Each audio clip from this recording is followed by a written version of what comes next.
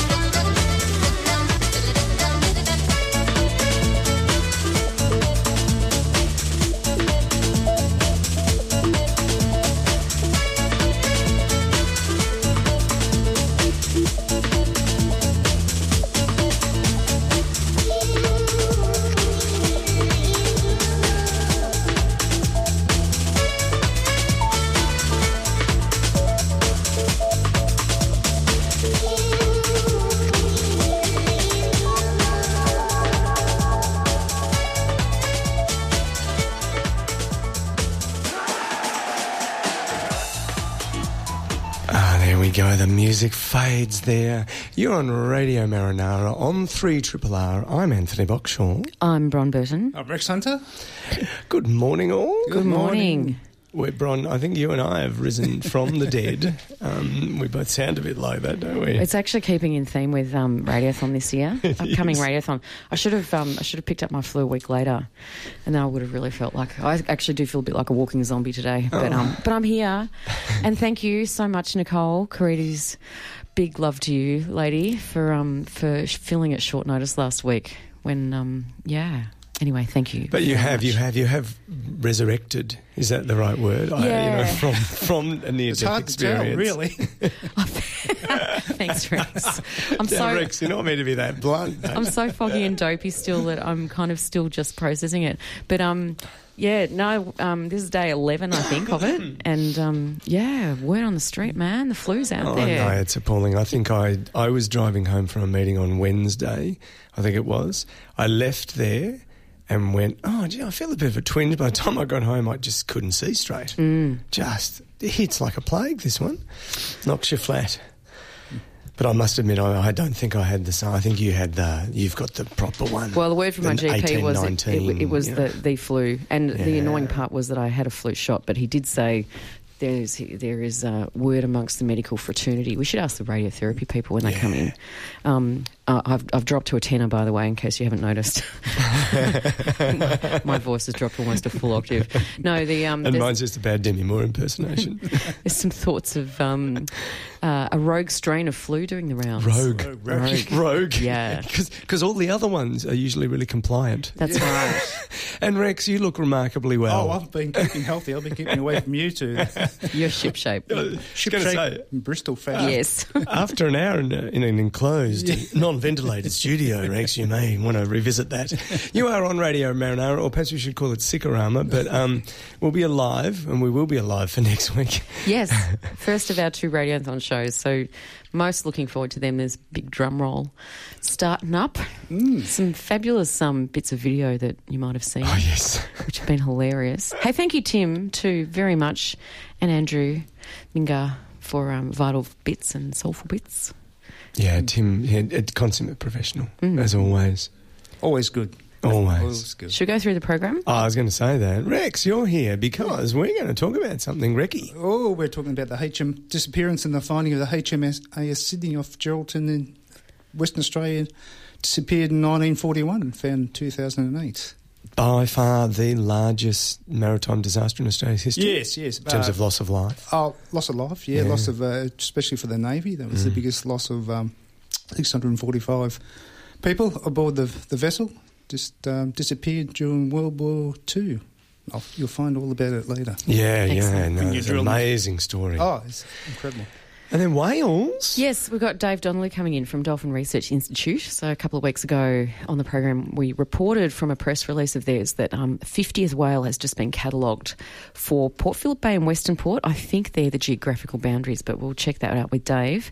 So he's coming in to talk about what this means in terms of its significance. I'm going to ask him about what the other 49 whales are like as well. And are they always in there together, or like they come and go? Or? Well, this is the not just the sighting, but the actual whale. So they're documenting them and recording them. I don't think there's ever been 50 there together in one spot. No, I think this is over quite a period of time. Yeah. It's remarkable. So he's going to be talking about that and also what's coming up for them. And then, after that, Diane Bray from the museum's popping in. Yes, well, she's popping back because she was here a few weeks ago and we were talking about the great expedition of the Investigator up the east coast of Australia. So the CSIRO vessel led by Museum Victoria, Tim O'Hara, who was the expedition leader. So Diane came in from Museum Victoria to talk about the faceless fish, which is kind of their poster pin-up discovery, or rediscovery as it turns out. But we spend so much time talking about the faceless fish, we kind of didn't really get onto much else. Yes. So she's coming in to talk about some other stuff, but also National Science Week is coming up. It actually coincides with Radiothon. So we will cover that today, some of the great stuff that's coming up, and also talk a little bit about Nocturnal, which is their kind of museum exhibit or exhibition series for grown-ups. It kind of combines Friday night drinks with... I've heard about this. But like night at the museum, kind of Friday night drinks at the museum. Without Ben Stiller. Yeah, I was going to say, it's not like saying, let's find out about that. But also they did some other incredible work by finding a new shipwreck off the Prom as well. Ooh. Just as well you're here, Rex. Yeah. So we're going to cover all that and more. And do you know what's the weather like? Because I heard this week's going to get colder. Well, winter is coming. I think it's here. There's news. I reckon it's here. Oh. Anyway, winter is here. Winter is here. 13 today, after a low of 9. It wasn't actually that cold last night. No, it wasn't. Could you believe the other day when it was the middle of the day and I was like, I wonder what it is, check the app.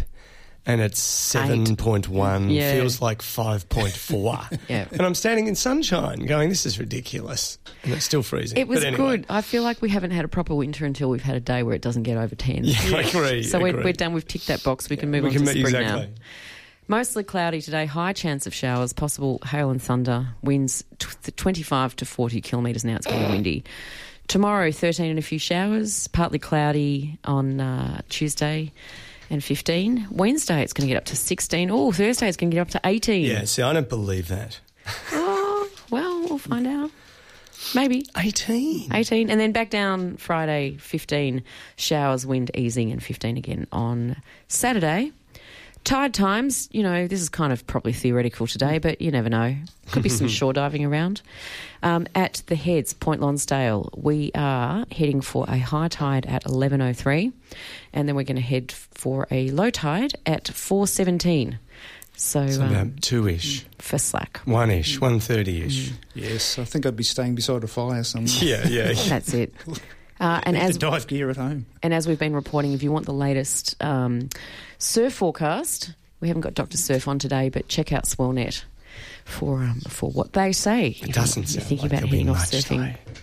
I'd be surprised. Maybe. With this week. Oh, anyway. Got time for some news? Yes, absolutely. I found this very interesting little article. Avoidance responses of minke whales to a particular frequency range of naval sonar. So, there's been a lot of work on do sonars in general, but particularly navies because they use such deep, low-frequency sonars. This is 1 to 4 kilohertz. It does disrupt whale movements, and there's actually not a lot of data on this. And so this was in the Marine Pollution Bulletin. And I could tell you the results. Basically, unsurprisingly, some whales avoid bursts of sonar and others don't. That's kind of what they found. Right. But the problem is they don't know. There's so little data. So this is data derived from 4 animals. Four. And the kinds of behaviours they're looking at, and they have quantitative data, the kinds of behaviours they're looking at, they initiate avoidance behaviours, which turns out to be turning away and swimming the other direction. But they're not associated with unusual diving behaviour. So they, instead of they'll hear it, and instead of going down, they'll turn around and go back away from it, which seemed to me to be really bleeding obvious. Anyway, the point I was trying to make is in one place that one of the avoidance behaviours, one animal, okay, and they were tagged so they know exactly where they went and what they did. One animal had a 5-fold increase in horizontal speed away from the source. Wow. Okay, so that's pretty kind of quick acceleration, isn't it? That would suggest I'm running away now. Yeah, I've had enough. Yeah. Now, the point I'm trying to make here, though, is that this is an issue that's been going for a very long time. There are no data. I mean, this is a paper that's got real data with real tagged animals with a real source that they can really track exactly what they're doing. And it's one of the first of its kind to do that. And it's the first real actually measured insight into these animals and their responses like it. And the thing that surprised me, I guess, as an ecologist, was just how little information, like real solid scientific data there is to help make decisions for navies when they want to do and test and deploy and do particular things. So anyway, that was more my point about it. But what do you define as real data? Actual measured observations of what the whales do in response. Right, okay. So there's a lot of observed, and it'd be interesting to talk to Dave about this. You can look at cetaceans and you can interpret what they're doing, and you can see it. And in this case, they had little devices, little tag data loggers on them. So when the whales turned away and then sped up, you had actual kind of measurements of it, as opposed to, I reckon that whale's swimming away faster. And that's what observers have been able to do. Observers have been able to say, they swam away faster. But in this case, 5 times faster. Do you know what I mean? I think that makes a difference. It's a bit of a breakthrough. So there was only 4 whales tagged in total. total? Well, they pulled 2 data sources, and I think they ended up with, 4 whales. So anyway, it's a breakthrough, and I'd love to chat to Dave a bit later about this too, but it's a bit of a breakthrough. Yeah, it is. In terms of data. And you think, gosh, decisions are still being made in the absence of any information in these particular circumstances. Well, you can't work without data in anything. Yeah. And, of course, if you find out that actually 3/4 of, or if this scaled up, okay, 3/4 of all whales aren't worried by this, okay, you can dial back your concern a bit. But if it turns out, it's such a small data source that, 100%. Yeah, who knows? Who knows? Anyway, that was all. That was the only one I thought I'd pop in today. Very good. Will you listen to some music? Let's do that. You're on Radio Marinara. We're going to play a little bit of Dr. G and Adam Briggs and Dwayne Everett Smith. And it's such a gorgeous little song, and it's a tribute. And, of course, as you know, we are able to play his music because he was such a brilliant man.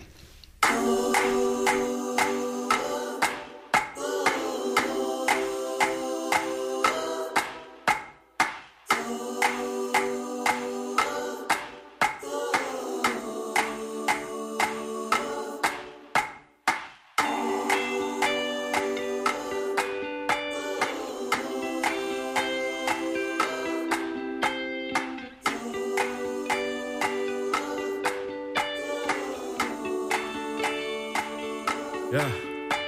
I'm Fitzroy where the stars be. I'm Wanganeen in 93. I'm mundane, I'm Kathy free. Man, that far inside of me. I'm Adam Goods and Adam should be applauded when he stands up. You can look to us from that time stop. I'm Paddy Mills with the last shot. I'm boom, I'm march.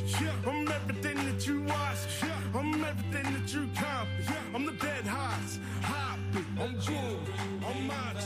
I'm boom, I'm march. I'm boom, I'm march. I'm boom, I'm march. I'm boom, I'm march. I'm boom, I'm march. I'm Paddy Mills.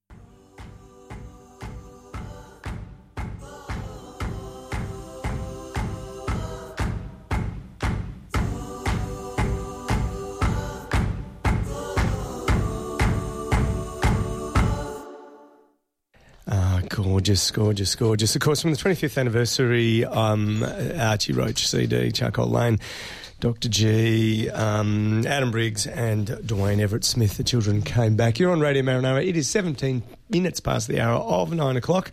Rex Hunter in full Rex swing now. Complete with wetsuit on. Jeez. Hot, All your sweaty, regalia. Diving bell. We've got him. He's on the 2.5 kilometres down at the bottom of the ocean in the studio. Tell us about the HMAS Sydney. Well, as I sort of alluded to before, the Sydney was HMAS Sydney was a battle cruiser. It belonged to Australia. We sort of purchased it in 1934 from the UK. Prior to the fleet, I think, at the time.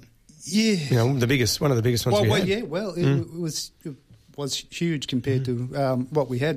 It was, you know, a couple of Couple of tinnies. couple of airports, a couple of tinnies and a wooden cutter or something like that. But that was the pride of the fleet. And as we know, World War II started in 1939, and it went to the Mediterranean for a campaign there in 1940.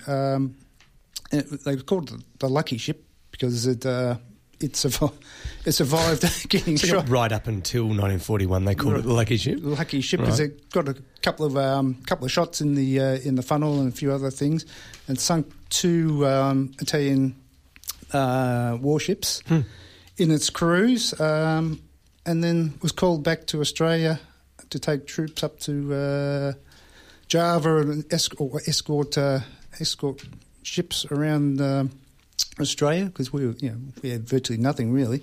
As we said, we had a couple of tinnies and a wooden cutter, and so it was escorted. I think it was the Zealander from Western Australia with troops up to Java. So it did that in November 1941. It was making its way back down the coast, and it was just sort of north of Geraldton, and it spotted what looked like a harmless merchant ship. Well, this harmless merchant ship was, in fact, a German commerce raider called the Cormoran, and these guys were sort of well versed and well drilled about how to run a campaign. And it was just a normal ship, but it was fitted with guns and big guns and torpedoes and hidden. Yeah. That was part of the part of their trick, and they would cruise up and down the coast, and then they'd build false walls and change the paint colour and change the name. So, wow. And they're a long way from home at this point too. They'd been out for a while. Yeah, been out for quite a few months. So and sank a few other ships. So and the government knew that this ship was cruising up and down the coast off Australia, but it changed its shape. Virtually not every day, but it would change, disguise itself. Logistical question, how can a ship change its shape? Like, how can it disguise itself? Just with plywood. They build plywood cabins and sorts of change the paint colours. And so you'd like if you had like a flat painted the deck, you'd suddenly put a cabin on it or a couple of stories and make yourself look like another boat. Yeah, wow. That's exactly what they did. Or a funnel even. Yeah, change funnels. And God. Wow. So it was fairly sophisticated. And then... So I mean, probably half the crew spends its time making the ship look different. Yeah, prettying up the ship and just changing colour schemes. And that's amazing. And no one cottoned onto it. No one thought that's just the same ship with an extra funnel. Well, they radioed... And a different colour. Yeah. I just find that amazing. Yeah, well, they thought the ship was another one coming down from somewhere north. Or the Sydney thought it was. And so it approaches the Cormoran, and because that's the thing, they got themselves within range. Yeah, because they didn't realise, and so they took themselves into range. Well, that was a problem. The ideal, if you're going to approach one of these ships, you keep back where they can't get a shot at you. Yeah. Otherwise, they have to. But for some unknown reason, the captain felt quite relaxed. The guns were pointing skyward on the deck on the Sydney. On the Sydney, yeah. And this is in wartime too. Yeah. This is the other thing that I find really incredible safe about this. Yeah. So he felt really safe. He felt really... Yeah, you wouldn't do that unless you felt pretty comfortable. But, it goes against all common sense. Yeah, I guess too, looking at the remoteness of it too, it might... I wonder whether it would have happened or not happened if it had been on the east coast of Australia. But you're talking about a very remote part of the west coast of Australia at a time when there's, very... You might feel a bit safer. Well, yeah. Who would... Well, you can't. You don't know what they you were can't, thinking. of course, of course. I mean, everyone makes mistakes, but it was... So they turned... Is it true that the captain brought himself then and side on as well? Yeah, So he gave a bigger target just as well. Wow. side on to the Cormoran, and within less than 6 seconds, they put like half a dozen shots, 6-inch, big guns, took out all the big guns on the Sydney. Just you can see the damage in the underwater footage with this great big, 115 centimetre hole through the side of the. So they wiped out the crew and all that. And the Sydney managed to get a few shots back, a couple of shots on the side of the Cormoran, but they kept on cruising. They were firing against each other, and then eventually, the Sydney got a torpedo in the bow, so the bow was virtually just flapping in the wind, and then the last the Cormoran saw of the Sydney was heading off, I think it was a northeast direction, and the Cormoran had a few shots, and that was on fire. The Sydney was on fire. They had the Sydney was trying to put out all the fires, and because they have procedures where they can isolate different sections, but when your bow falls off, there's not much you can do. It's game over. And so the Sydney was last seen heading sort of northeast direction. The Cormoran, they realised they were in all sorts of trouble, so that they actually abandoned the Cormoran, got off with, I think they lost maybe 50 guys, and then set some scuttling charges, and the Cormoran went to bottom, and the last anybody ever saw of the Sydney was the Germans aboard. And so 645 people on the Sydney. Yeah. Wow. Disappeared. And so hence, because there were no survivors, there's no sense of where the Sydney is. Yeah. It headed off that direction, but where did it go? Exactly. And the only thing ever found was a lifeboat was washed ashore, I think it was Shark Bay or somewhere like that. And it was virtually just a skeleton, and I think it was a gun they found. And that was it. So then so lots of people started looking for it. Lots of people started looking for it. There's all sorts of conspiracy theories. There's just like the Japanese. Of course, yeah. You can't get by without conspiracy. No, it's Harold Holt, obviously. Well, Harold Holt would have had something to do with it. So this is... so over the next, 50 to 60 years, there was quite a few searches carried out, but nobody had really done the proper research until the Finding Sydney Foundation got up, and it was just like half a dozen people, but really passionate about finding and solving this mystery. So they lobbied the government. Eventually, the government came up with $5 million, which was enough for 40 days of searching. So it's a very expensive game. And they David Mearns Companies won the contract. So David Mearns is a really well-known wreck hunter, and that's the name of his book. He's just published, which I bought a copy of. Yeah, and he's kind of like a celebrity wreck hunter. Is that possible? It seems to me, he's the. I thought you were our celebrity wreck hunter, Rex. On a local scale, David, think Rex on a global scale. Right. Well, David did sign book 2 Rex Hunter. So. Oh, nice. There you go. Acknowledged appropriately. I shook his hand. So let's move to the present. What do we know about it now? Well, it's 2008. They've got the contract to go and find it. So they spent, I think, within 10 days, they'd actually found the site. And that's the remarkable thing about his approach. Because he went to Germany, found the nephew of the captain, found his old English-German dictionary, and in the English-German dictionary, Captain Detner had put a little pencil mark under each letter, which actually retraced the whole battle scene. It's amazing. And the position of where the vessel sank. Oh, wow. It was coded, and part of his nobody realised that this existed. Yes. And nobody also realised that what the code meant. Right. So he helped break the code. So, Detner, while he was in prisoner of war camp in Australia during World War II, had just marked out an actual accurate account of what happened. Huh. Who went where and what they did. What happened. It's remarkable. So it's a really important piece of history. So from that, David worked out his search area, which was bigger than the search area for the Titanic. Yeah. So it was like a couple of 100 square. Yeah, it was like, half a Tassie or something. Yeah, you know, but out and they kind of, More than, it's huge. So they end up finding in 2,500 metres of water. So when you're searching for stuff like that, to get to the bottom, you need like 10,000 metres of tow cable. Just get your sonar down where you can look for it. And eventually, just through mowing the lawn across the paddock, and they found it. And they also use CSIRO data with currents and all that, because all that affects. They plotted bits of flotsam and currents, and it's a remarkable story about how they went back and they worked out the tides and the weather conditions of the time, and then modelled where things would have gone, and then traced where, like, had that boat where that boat turned up, and it must have come from here, and just extraordinary. It's just a real detective story. Yeah. It's just fantastic. And he wouldn't go out until he had what he thought was the location, effectively, and narrowed it down to, as you say, something half the size of Tassie. But, compared to the Indian Ocean, that's a small spot. So we found the Cormorant first, and once he found the Cormorant, he knew that... Go that way.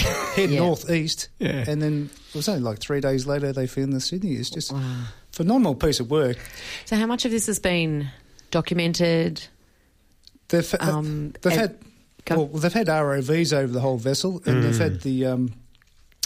You can see some videos online, I think. Munitions experts have had a look and seen the damage and just worked out what actually happened. And there was just no chance for the Sydney. Now, it's in international waters, is that right?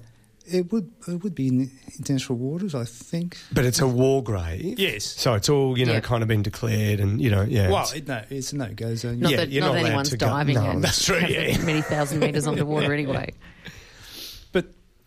Well, oddly enough, this is off subject, but World War II warships in the south trying to see it disappearing at a great rate through private salvage companies. Really? So that's another story. What would you do? Oh, let's come back and talk about that another time. Yeah. What would you do with it? Well, scrap metal. Scrap metal. Oh, my goodness. It's huge, Fantastic, Rex. So, if you get a chance, see David Mearns. It's well worth it. Well worth it. Well, New book. What's it called again? Shipwreck Hunter. Yeah. He's been listening to Radio Marinara. I think he has. I reckon he picked it up off us. Yeah. He said, what's 3 triple R? Did he? Did you educate him? Yes, I did. Did you tell him about Radiothon? I told him a community radio station, so he was very impressed. Oh, very good. As he rightly should be. Should say there's a couple of kind of shipwrecks in the studio this morning. But, Now, a few weeks ago, we reported the exciting news that the 50th whale just been catalogued for Port Phillip Bay and Western Port into the Victorian Humpback Whale Catalogue. It's a collaboration between Dolphin Research Institute and 2Bays Project, and the recording of this 50th whale represents an exciting milestone and contributes to a growing database of knowledge about migration patterns of whales along the Australian coastline. To tell us all about this 50th whale cataloguing and what it means, welcoming back now to Triple R, first time in studio from Dolphin Research Institute, Project Coordinator Dave Donnelly. Good morning, Dave. Good morning, Bron. And great to have you here. Fantastic to be here on a Sunday morning. Yeah. Let's start by talking about the whale cataloguing project. How long has it been going on for? Well, really, we've been cataloguing the animals for about 3 years now, but the project itself has data which goes back to 1984, and we have fluke ID photographs from 2006 onwards. Okay. So, and this is really what it comes down to, isn't it, in terms of how you identify a whale? Because it's, you putting it in context, you're on a boat, whale surfaces. Yeah, they don't call out a name. No. Oh, hi, it's Bob. That is correct. It is the underside of the tail or the fluke of the animal, which is unique to an individual. We do use the boat to go and collect those images, but mostly we rely on citizen science. So tour boats and people who are on the water just happen to snap a photo of an animal like that. It's straight into the catalogue. Yeah. Now, I mentioned that this was recording whales in Port Phillip Bay and Western Port. I'm guessing I had a bit of a stab at the geographical boundaries. Is that accurate, or is it further than that? Yeah, it is a bit further than that. We go from Barwon Heads through to Inverloch, so we cover the open coast as well, which is important because not every animal will enter both bays. Okay. So, and does it surprise you that there's 50? you know, this is 50 different individuals, and they're humpback whales, so they're not tiny. That's correct. Yeah, I mean, it's not surprising to have 50 in the catalogue, but it is difficult to get those images, so we're very happy to have 50.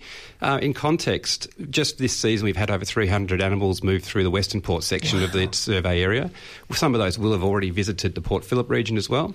But this is pretty much an unknown or previously unknown migratory corridor for humpback whales for the eastern seaboard, so it's something really unique and quite new for us. So when you say unknown to kind of modern science in a sense, but there's two kind of historical elements I'd like to bring in. One is, did the whalers know about this corridor in the past? Are there stories of... Because humpbacks were target species, weren't they, for whalers at one point? They were one of the primary target species, particularly for the east coast, but not so much through the Victorian coast as far as we can understand. It was mostly southern right whales for that region. And so there's not like an historical evidence base of whale hunters, you know, kind of going, all right, here, hey, there's a migratory path here. It's not really been well researched. Yeah, The east coast is really well understood in terms of whaling and how many numbers were taken during the industrial whaling era, and it's also very well documented the recovery of those species, or that species, up the east coast. But through Victorian waters, our west coast of Victoria, even through to South Australia and the west coast of Tasmania, was pretty much poorly understood and mostly still is. And are there any traditional owner stories? I mean, now we're dipping into an even harder past to kind of to pick up, but are there any traditional owner stories that you guys have come across or people have brought forward, you know, perhaps some locals from the Kulin Nation or something, about, you know, some seasonal migration of large whales? Not so much through Victoria. That would be something that's very interesting to look into, but certainly from the southern coast of New South Wales, there's some very interesting stories that's what I was kind of thinking about. Indigenous folk and the certain blossoms in the trees which indicate the presence of whales and the seasons changing and the way they moved amongst the ranges in terms of food and getting to the coast for seafood. And the whales fit into that picture as well. So there may be something similar here in Victoria also. Wow. So where are they heading? Are they going from east to west through Bass Strait? Is that the trip? The majority of the animals are moving from west to east, so it seems that they are moving to the east coast and then north. Right. Some of them do move west, but we suspect that those are probably sub-adult animals which are finding their way in life and still perhaps haven't quite got there. A little bit lost or looking for friends. Yeah, wow. And so can we go back to the flukes? Yeah, sure. Yeah, is that all right? Because I'm really interested in how do you... It's like a fingerprint. I mean, it really does tell an individual apart. It is. It's exactly like a fingerprint. It's just easier to look at. It's much harder to investigate fingerprints amongst people than it is to look at whale flukes. It's also very hard to get a whale to stick their, you know, like tail on the pad, the ink pad, and get them to stick it on the big piece of paper as well. Exactly, yeah. I mean, we're very fortunate that they don't have to go through that process. Need a large pad. I want to talk a little bit about that moment when, you know, when you recorded whale number 50. Can you talk us through that? Yeah, there was really... Because, you're sitting on 49, you're waiting for number 50. Well, our aim was to hopefully get to 50 whales this season, and we've exceeded that now. The actual day that happened was a tour out of Phillip Island on a vessel called the Casey Lee, which was running winter whale cruises.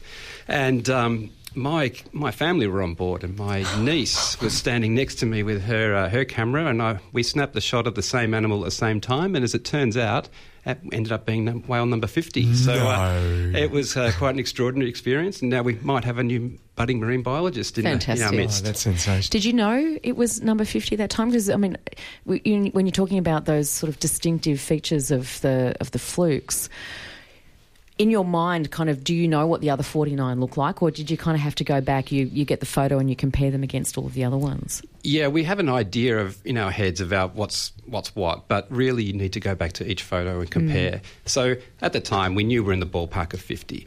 But when we looked at that particular animal, it was quite a unique pattern on the underside of the fluke. So we were quite confident that this was going to be a new animal to the catalogue. And we've since matched it to a sighting in 2014 at Byron Bay in New South Wales. Oh, right. Excellent. So without going through all of the others individually, what do we know about those 50 whales and the other 49 as well? Like, do we, other than kind of getting an idea about what their tail or their flukes look like, what else do we know about them? We know very little about them. Okay. If we're lucky, we can sex them if they happen to roll over at the right time. But mostly we know nothing about their habits. And that's our next step we'd like to get to. And that is to enter our fluke catalogue into the national catalogue and start matching against other catalogues across the coast. And hopefully we can start to build a picture on movement, perhaps even age. The whale number 50 was probably quite young when it was first photographed based on the photos that we have. And these animals represent a very, very small percentage of a very large population of animals. So we're in the box seat to really understand a smaller group of animals, whereas our colleagues on the East Coast are dealing with huge catalogues of 12,000 images. I was going to ask you that. What do you think... I mentioned before there have been 300 or so animals that had come through Western Port Zone, I think you called it, in the previous year. How many of... I'm trying to think. The 50, are they a subsample of 20,000 or are they a subsample of 10,000? Or, how do you... what side of subsample do you think you've got? Well, first of all, the 300 is represented by 4 species. Yeah, okay. Right. So we're talking about killer whales, southern right whales, minke whales and humpbacks. Yep. But in terms of the humpbacks themselves, they're a subsample of around about 26 to 28,000 animals of the east coast of Australia at the moment. That's the best modelled estimate for this year. Goodness me. That's a pretty healthy population. And it's growing very quickly. There's some concerns as to how fast this population is growing and what sort of carrying capacity the environment has for that large animal that's taking quite a lot out of the environment. Just a question, picking up on what Rex was saying before about moving west to east or east to west, and just in general about the migration patterns. Why would they come through, and you may not know the answer to this, why would they come through Bass Strait if they're coming up from Antarctica to warmer waters? Why are they taking a detour through Bass Strait? Is it for feeding purposes, or do we know much about that? That's an excellent question. We first thought many years ago that whales more or less went in a straight line from Queensland to Antarctic and back up again. Since the evolution of tags, and particularly satellite tags, we've begun to understand a little more about where these animals go. So animals that have been tagged on the southern New South Wales coast have ended up in New Zealand. Some went straight down the coast of east coast of Tasmania, and 1 out of the 16 tagged went through Bass Strait. That's why we think our group of animals that are moving through is quite small in comparison to the east coast. But there must be others. So, and we think that these animals may travel as far across as Western Australia or south of Western Australia. So, we always think about things being shortest distance is a straight line, but whales don't think like that. No, that's right. I was thinking about this one too, because I wondered exactly the same thing, and I wondered if, somewhere along, in history, some family group of the whales, had accidentally turned left at the bottom of Tassie and found the upwelling, over near Portland, and went, this is kind of a useful place to hang out for a bit, and then went on, but I'm supposed to be going over there, and then saw the gap and ducked across through Bass Strait. And then that just gets passed down through whale communication. So you've effectively got the cousins who turn left at the bottom of Tassie and go off to the west and then come back. It would seem that, there is a nice food source over there. I know there's great food sources all up the upwellings of the east coast, but I don't know. Is there something in that? Am I just making it up? I agree with you. I think that if you find something good on your way down to the south, and you might remember that for next year. And tell your close friends, but not the rest of the family. Correct, yeah. And there we have some evolution in migration there. It's the same way we have evolution in humpback whale song. Information gets shared amongst animals, just like it does for humans. We were talking about earlier about your partner 2 Bays, and you've also been working in partnership with Wildlife Coast Cruises. What are their inputs to this work? I thought I might give them a plug while we're here. Is that allowed? Given their role as partners with this program, absolutely. Yeah, well, look, Wildlife Coast Cruise is not any ordinary cruise. They do have scientists that work at the company and are very good at collecting data, including southern right whale, humpback whale, killer whales, excellent on killer whales, I must say. And they've been taking control of the Western Port section of the survey region. And myself and my colleague Sue at the Dolphin Research Institute, we look after the Port Phillip region. At the end of the season, we merge those data together and we come up with totals and best estimates, but things are getting hard because we've got to try and predict what is and what isn't a re-site between the 2 sites. So their involvement has been excellent. They're providing a platform for the likes of myself and others. They're getting people out in the environment. The citizen scientists are getting involved, and we're building momentum and enthusiasm and understanding of whales. And then potentially making those connections up the east coast as well, because, of course, we're in whale watching season now. Particularly on the south coast of New South Wales, September seems to be the time when they're making their way along the coastline. I've sort of seen them quite often up that way. Yep. But there's potential for your networks locally to connect with other networks up the coast as well. Yeah, we're very well connected already because of our previous work with other universities and groups.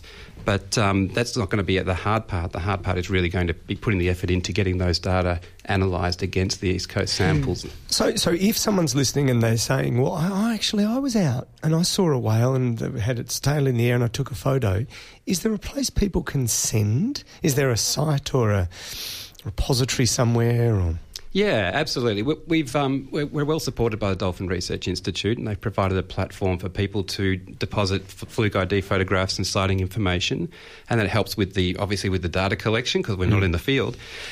So we have a page which people can upload them to, and that page is www.dolphinresearch.org.au. And just click on the happy-looking whale. Nice. Or if you're very technically minded, /2 bays. Now, I've got a few good spots for catching a sighting as well, which I picked up from your press release. Yes. Yep. Do you want to read those out? I should know them off the top of my head. Yes, the Barwon Coast. Any high ground along the coast is going to be a good spot to spot whales, particularly Cape Schanck, the Barwon Coast, areas of Phillip Island and the Bass Coast, on those cliff tops. And in fact, there is what we call now a supported whale trail along the Bass Coast where people can go and read about whales, interpretive boards, and actually spot them at the same time. And it gives people ownership and understanding, I think. Great. And just some whale watching regulations for people listening, because we know they exist. I think people maybe aren't aware of what they are. So you can't deliberately approach a whale closer than... Shall I throw to you here? Yes. You'll know this. If you're in a recreational vessel and you do not hold a permit, 200 metres is the minimum distance, and there's a whole lot of technicalities about where you're allowed to be and where not to be, but if you remember 200 metres, you're in the right spot. If you're on a jet ski or something similar, 300 metres is the exclusion zone around whales. And 500 metres height for aircraft, and that includes drones. I think that's a really important one to mention as well. That's the one that's been the most difficult for people, I think, to understand. People don't think of drones as aircraft so much. But currently, as the legislation states, drones fit into aircraft until such time that legislation changes. It's 500 metres. Great. And one last question. You've hit your 50. You're aiming for a big 100 now. You're going for the ton. Yes, we would love to get to 1,000. But look, the next milestone will be 100, and we actually have an appeal to help us get there, and part of that is going to be starting to combine those fluke ID photographs with our East Coast colleagues. So the 100 Whales appeal is on the same website that I just mentioned, and if anybody would like to be part of that push towards building a greater understanding of these large mammals in our waters and being part of something interesting and groundbreaking, just visit the website. We'll put a link on our Facebook, excuse me, after this. Thanks, Dave. No worries at all. Excellent having you in. It's been a pleasure. Yeah, great to have you in, and we'll look forward to having you in again. Absolutely. Happy to do it. Talk more about whales and dolphins as well. Been speaking with Dave Donnelly from the Dolphin Research Institute. Got my mouth around that one. Hi, this is Tony Barber. Do you like fish? Or maybe marine invertebrates? Listen to Radio Marinara for all things wet and salty. Sundays at 9 a.m. on 102.7 3RRR.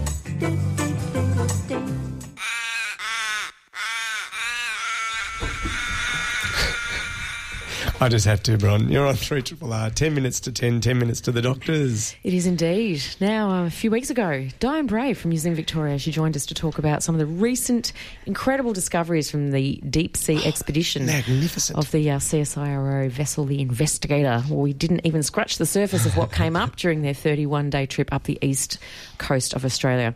So it's with great pleasure we welcome back Diane Bray to talk some more about what was discovered and a few other things going on. Museum's plans for Science Week and this great Friday evening nocturnal sessions at the museum.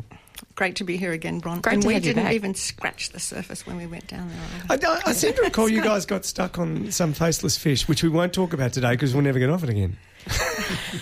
Perhaps. We did. We talked a lot about the faceless fish. Now, We did have plans to talk about some other discoveries, and I think when you left, we started talking about this little experiment that what happens when you send polystyrene several thousand metres down below sea level. Should we start there? Absolutely, yeah. I sent a whole bunch of polystyrene cups down to 4,000 metres. I'm sure that there's some sort of a depth at which it doesn't make any difference, but polystyrene is essentially a whole bunch of air bubbles injected into a plasticky thing, and so you tend to send it down, and the pressure crushes the air bubbles out. It crushes inside the cup, it crushes on every surface of the cup, and so you end up coming back with these tiny little, I guess, 3 centimetre tall styrene cups. But in the shape of a cup? In the shape of... Sometimes you've got to work at the shape of a cup. Sometimes I sent them down in... each one of them in stockings, like tied in between each one, like these sausages in stockings. And we found that if you put a small bit of paper towel, just a small bit of paper towel inside, it helps keep its shape. And if you put too much, you end up with a gumboot. Wow. It's reminding me of when I was a kid and we used to do shrinkies with twisty packets. Yeah. We put your shrinky in the oven, put a twisty packet in the oven, and it comes out as a little kind of miniature version of it. And I don't know what we did with them after that. What are your plans for your little... your depth shrunken polystyrene cups? Well, my plans are I administer a website called fishesofaustralia.net.au, which is a website on all Australian fishes, and we want to put larval fish information. This is going totally off track, but larval fishes start off as a little millimetre long thing with a mouth, eyes, and not much else, a tadpole. And to work out what that turns into, that this little fish ends up being a coral trout, is a really serious taxonomic thing that a colleague of mine, Jeff Lees, did. And so we actually want to put all this information on so that people around the Indo-Pacific can identify that. Because you can't manage marine protected areas or fish stocks if you don't know what the larvae are doing. No, that's right. And so is part of why you were doing this with the polystyrene cups and other things is to say, well, actually, that's not a fish larvae. No, what I want to do is run a possible campaign. Yeah. So they're kind of possible... presents. Yeah, right. Now, we talked about the faceless fish, and we've got a bit of time. I'm wondering whether we might... What about other things? 'Cause there were great other things, weren't there? What's that? Found. Yeah, that's what I was going to ask. Oh, okay, cool. Yeah. Anything else? Well, obviously, lots of stuff else. Anything in particular that you want to kind of bring some attention to? And let's jump forward to, because I was going to talk about it at the end, but let's talk about it now, the nocturnal sessions at the museum. So Friday night drinks, and it's kind of like Friday night drinks at the museum, isn't it, really? Yeah, it's actually just a venue. So it's Friday night drinks in a science venue, actually. Yeah, kind of not beating anybody over the head with science or museum-y stuff, but... there's generally a table of stuff out that people can peer at. So we had some of the fishes out on Friday night for people to look at with drinks and food and live music and bars and whiskey bars and craft beers. And it's just awesome. I think there are about 2,000 people there on Friday night. It is just awesome. Oh, wow. How often are you having them? Is it every month? Every month. Right. And First Friday of every month. Great. And each one has a different kind of theme or a different focus? Yeah, I guess. It's kind of all the same focus in a sense in that it's just a venue to bring people together. Yep. But there would always be a bunch of kind of pop-up tables with some of the museum-y stuff. So then there'd be one in the Indigenous Gallery and one in Humanities and a couple in Science. Oh, you can actually move around parts of that. Wow. The only place you can't go into is pretty much into the Children's Museum, but you can go anywhere. That's probably appropriate. It's just awesome. So what sort of audience is coming along to that? Yeah. Well, it's aimed at bringing in the 25 to 35-year age group, but we get a mix. It's over 18s, so it's an adult thing. No so kids, don't bring the kids? Don't bring the kids. No kids allowed. And I can't remember who the band was. The band for the first one was Dorsal Fins, which is why I remember that. And I expected caudal fins and ventral fins and ventral fins, but... maybe they were the names of the individual musicians. Yes. No, the band was actually... Yeah, maybe they were. So new and emerging bands with DJs and lights and, pretty much the lights turned off. It's just awesome. So bringing it back to what we do here, talking about things wet and salty, and the reason why I've asked you about Nocturnal, because I'm aware that... and I'm aware because you told me off air that last Friday featured some stuff from the Investigator expedition. Yeah, what did you have out? We had a couple of tables. So Mel McKenzie and Phoebe Lewis and Tim O'Hara were on one. They were all on the Investigator trip. Mel and Tim work at the museum, and Phoebe's a PhD student who's working on plastics. And Martin Goman and myself, so they had a bunch of invertebrates and rubbish. Right. And Martin Goman and myself had a bunch of really cool fishes, which I've actually found some absolutely awesome video footage of the kinds of things that we caught. In fact, I found video footage of the faceless fish. So I was playing that on a screen too. Did you get lots of people coming up and asking you about the faceless fish? Not so much a bit, but not so much the faceless fish because we weren't adjacent to that, but all sorts of other blind gelatinous cusk eels and tripod fishes and some of those amazing things that you find down at those depths. And so people who are turning up to this are really interested in the content, not just the craft beer. Probably a mix. Yeah, right. Probably a mix. I don't know if you know the museum, but there's that big space outside the Forest Gallery where they put up a big stage there, and then people from there can wander throughout all the galleries downstairs and upstairs. But we certainly do, and you can wander around with your beer into some of the places. So, yeah, absolutely. They were fascinating. It's great. Couple of quick ones to finish up on because we're fast approaching 10 o'clock. National Science Week's coming up from the 12th to the 20th of August, so it pretty much coincides with our radiothon, which is why we've brought you in today. What have you got coming up for Science Week? So we've got another small pop-up exhibition with more of the stuff that we collected on the investigator trip and a little showcase of the rubbish we collected, plus some specimens or some of the kinds of things we've collected. The museum's done a bunch of bioscans over the last few years, so some of those, and there'll be various talks on the Friday and the Saturday, the 18th and 19th, the 19th and 20th probably. From some of the scientists on the investigator? From some of the scientists on the investigator great. and bioscans. And talking about their specific areas of expertise, because this is pretty much why they were there, isn't it? I mean, you've got your people who specialise in feather stars and brittle stars and holothuroids and other sorts of creatures. Absolutely, yeah. Fantastic. Before we let you go, next week kicks off our 2017 Radiothon, and this year's theme is It's Alive, so it's kind of like a B-grade horror theme. Before we let you go, I wanted to ask you about the freakiest marine animal that you've seen.